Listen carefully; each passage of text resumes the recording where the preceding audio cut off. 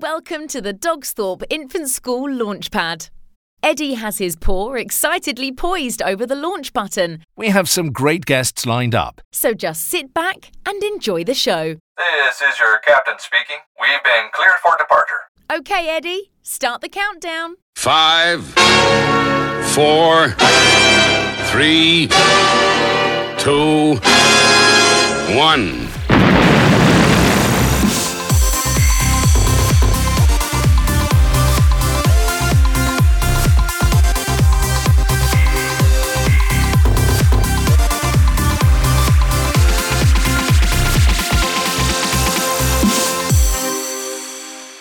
This podcast is brought to you by Eddie Edster, the Dogsthorpe Infant School Wellbeing Dog. I'm Georgina. I'm a former teacher, and I used to also be a SENCO, which is a Special Educational Needs Coordinator. I'm now a private tutor for children with special educational needs, and I've got two things really to offer. I founded the SEN Resources blog, so the Special Educational Needs Resources blog, which is a free website for teachers and parents of children with special educational needs and disabilities. And I'm also author of a new book called 100 Ways Your Child Can Learn Through Play, and that's published by Jessica Kingsley Publishers. And again, it's for parents and teachers of children with special educational needs, sort of from preschool to the end of primary level, but it's also suitable for older children who might be working at the primary school level. So it's not, it's not age dependent. So the SEN Resources blog, it's a website for parents and teachers of children with special educational needs. It's completely free. Initially, I just started it as a way to share some resources and some advice with the parents of the children that I was tutoring. So instead of, if I found a really good game that I thought would be brilliant for speech and language, instead of sending an email to all the parents, I thought, I'll just put it on a website, and then I can be like, if you keep checking my website, you'll find some brilliant resources for the children.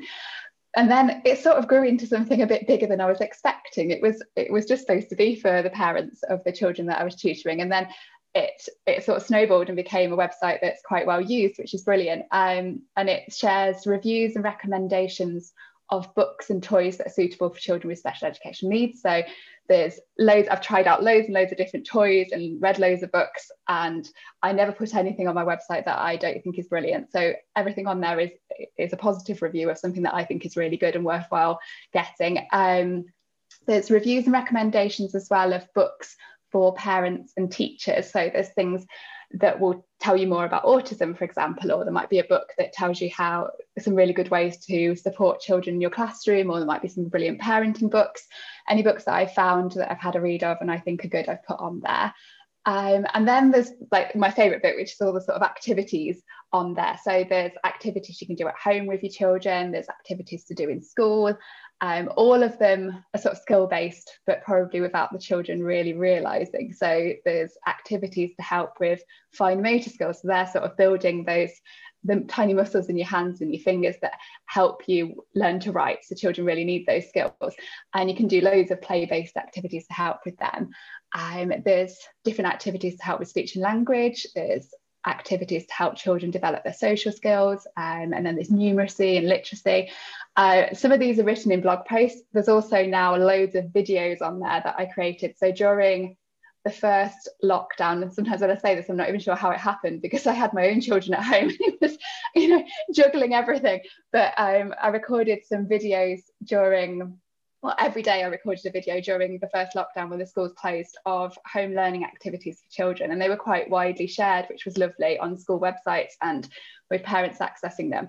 And there's loads and loads of activities on there of just like fun things you can do with your children that look like play, so your children will want to do them, but actually there's loads of skills like weaved into them to make it fun for them. So have a look at them if you can. And there's also advice on my website as well. So advice on everything from helping children get to sleep at bedtime, because that's a really tricky issue for so many parents. And then also there's things like how to entertain your child when it's raining. So if you've got really active children at home and you've got a wet, rainy day on the Saturday and you're thinking, what am I going to do with my children? There's different advice on there for that. And there's also some downloadable activity packs. So I've made some like documents you can download, which have lots of different activities you can try with your child to help them with phonics, to help them with number bonds, telling the time, all sorts of things like that. So there's the senresourcesblog.com, and I'm also on Twitter and Facebook and all of that. And then my book, which was published this year, is called 100 Ways Your Child Can Learn Through Play. And that's for parents and teachers of children with special educational needs. And yeah, it's full of basically play-based learning activities that you can do with your children to really help these important skills. And again, sort of not tricking your children, but weaving them in so they don't even realise that they're learning. So sort of whether it's raining or you're stuck inside and your child is overstimulated, or you just need some sensory play, or even if you're off on like a train journey or going to be in the car for a long time, you're thinking, how on earth am I going to keep my child sat still, but also doing something productive?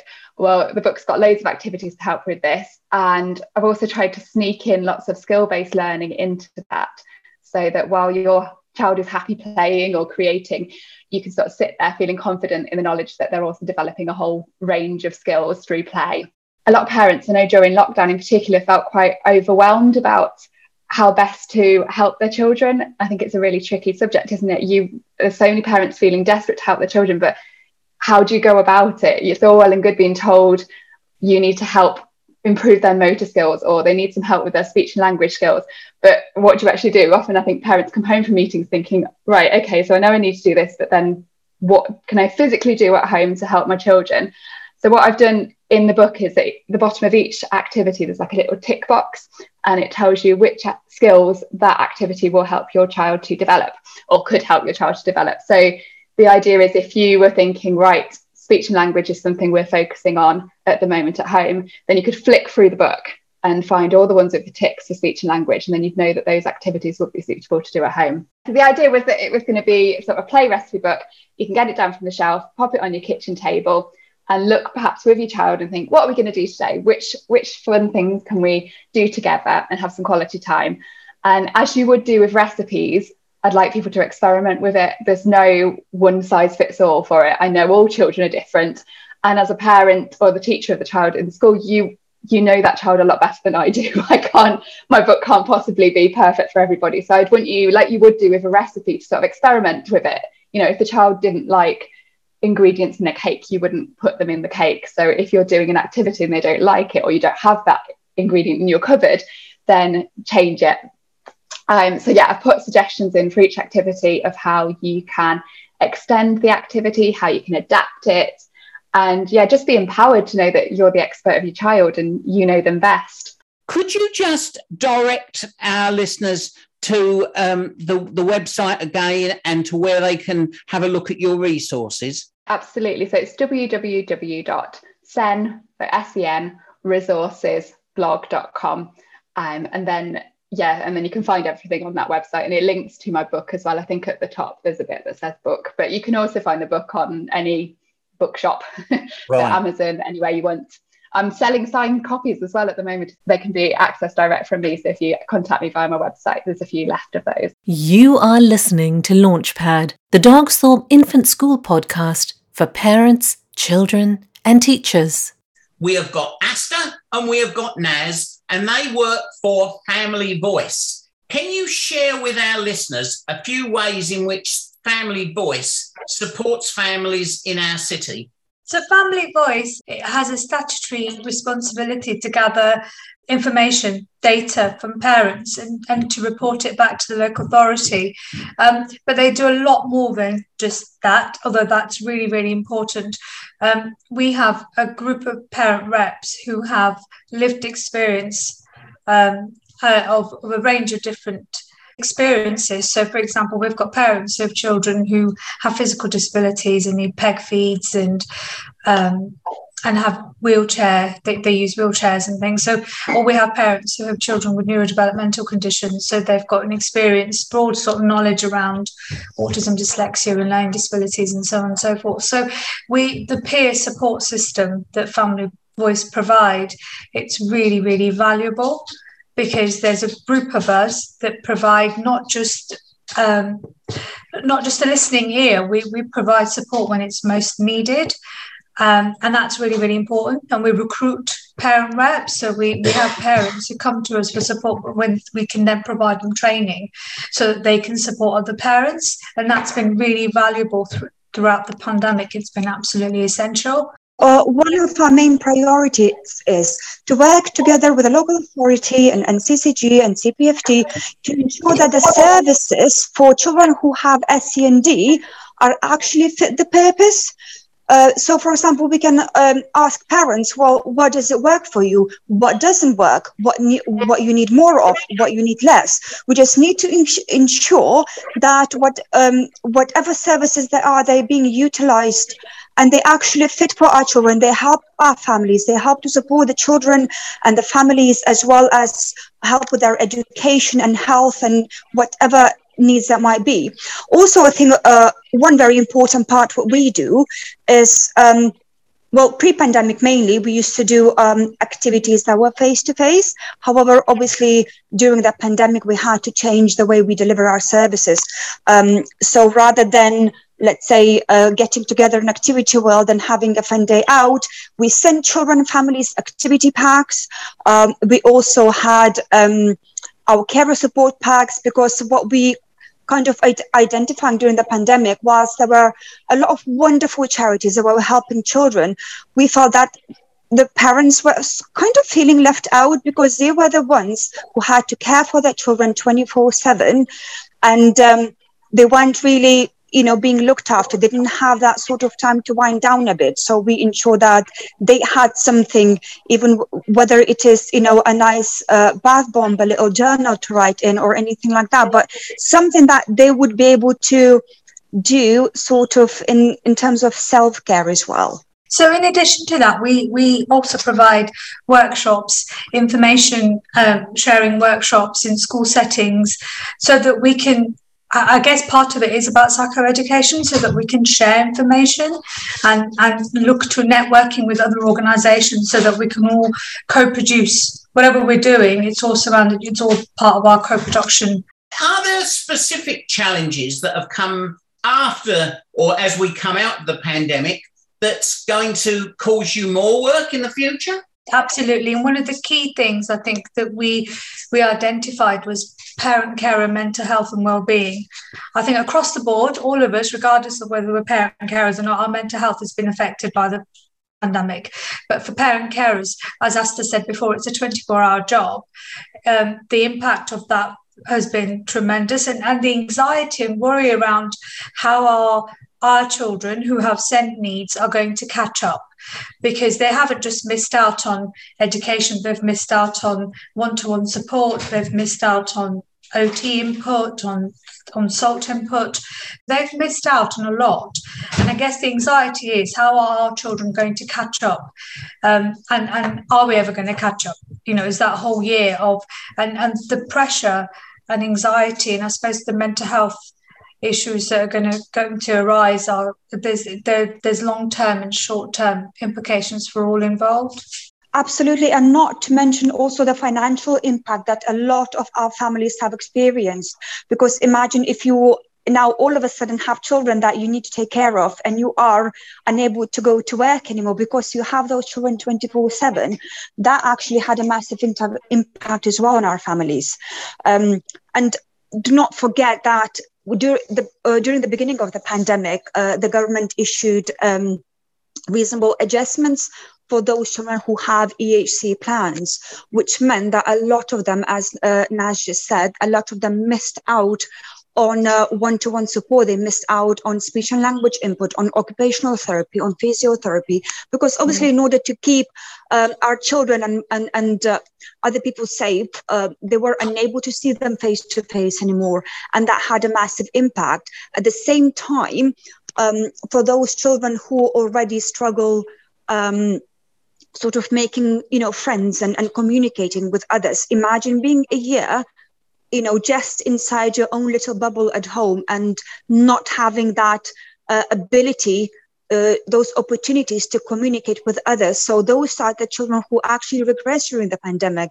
And as Naz said, are they ever going to be able to catch up on all the things that they missed? the financial pressures. I mean, during the pandemic, there was a lot of home working. People could work from home. But if you're a parent carer working from home and caring for a child, that's a massive demand. But I think for some, and there is nuance here, that for some families that would have been a really good arrangement to have. But now that things are changing and people are being asked now to go out and work outside, that's bringing about more of a challenge for parent carers, because where your child is now playing catch up, you're still having to focus on that, as well as trying to work out, well, how am I going to work? How am I going to work and earn and bring the income in again? So there's a huge amount around anxiety and reassurance, and definitely about how are these children going to catch up.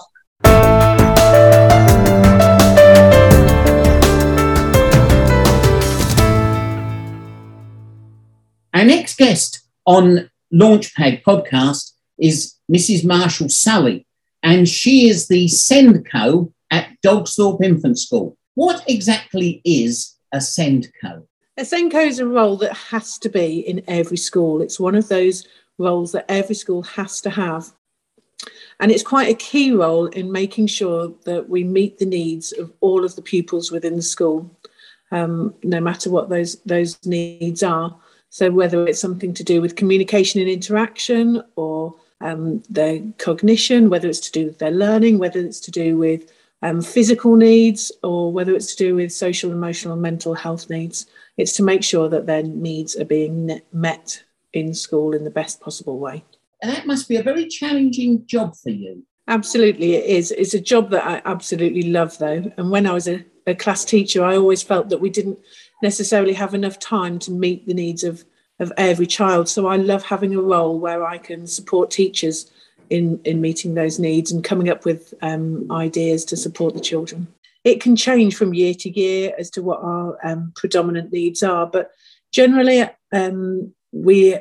we have a lot of children that have communication and language needs, so that their communication issues are slightly delayed. It might be that they have errors with speech sounds, or it might be that they have difficulty forming sentences or having vocabulary. At our school, that's one of our biggest needs, and that information is widely available on our information report. We also have a few children with autism.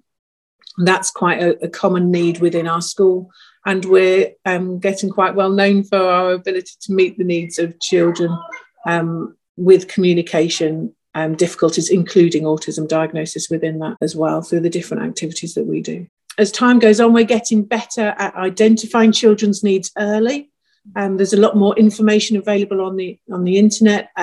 That's been a great source for many people to learn more about different conditions. So things that may have not been picked up that early previously are now being addressed in early years. So then by the time the children start school, lots has already known about their needs, and we can build up on that. But I think society has moved on quite a lot, and people are more inclusive generally. Children, especially at the age that we have at Dogsthorpe Infants, are very inclusive of their friends, and we focus on the children's strengths rather than the areas of challenge. So we're always looking for what is that child good at. And sometimes it's easier to find than others.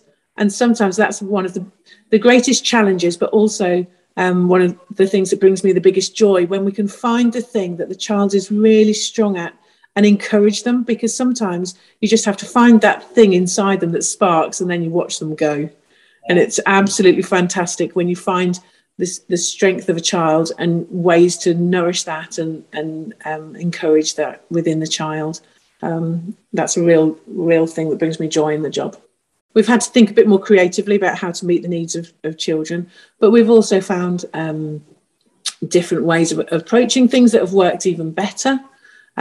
We've found that for some children, having their own personal space has made things greater for them. You know, they've found that they're not surrounded by the busyness of the normal school day when we've had to separate. But now we're coming back together. Some of those things make it more difficult for the children. Some children have become a little bit more anxious than they were before the pandemic, and we are noticing that some children are quite anxious at the moment. Some parents are too. So it's addressing ways to make sure that children feel safe and nurtured in school, because they're more used to being in their home environment now. So bonds with parents are much stronger in some respects, and we have to work to make sure the children feel safe in school.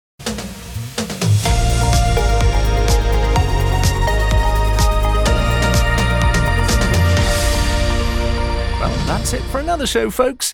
Thanks for listening to Eddie the Wellbeing Dogs podcast for parents, children, teachers and schools. Tune in again soon, when Eddie's Launchpad will be waiting to take you and your children on another exciting learning journey to dream, believe and shine.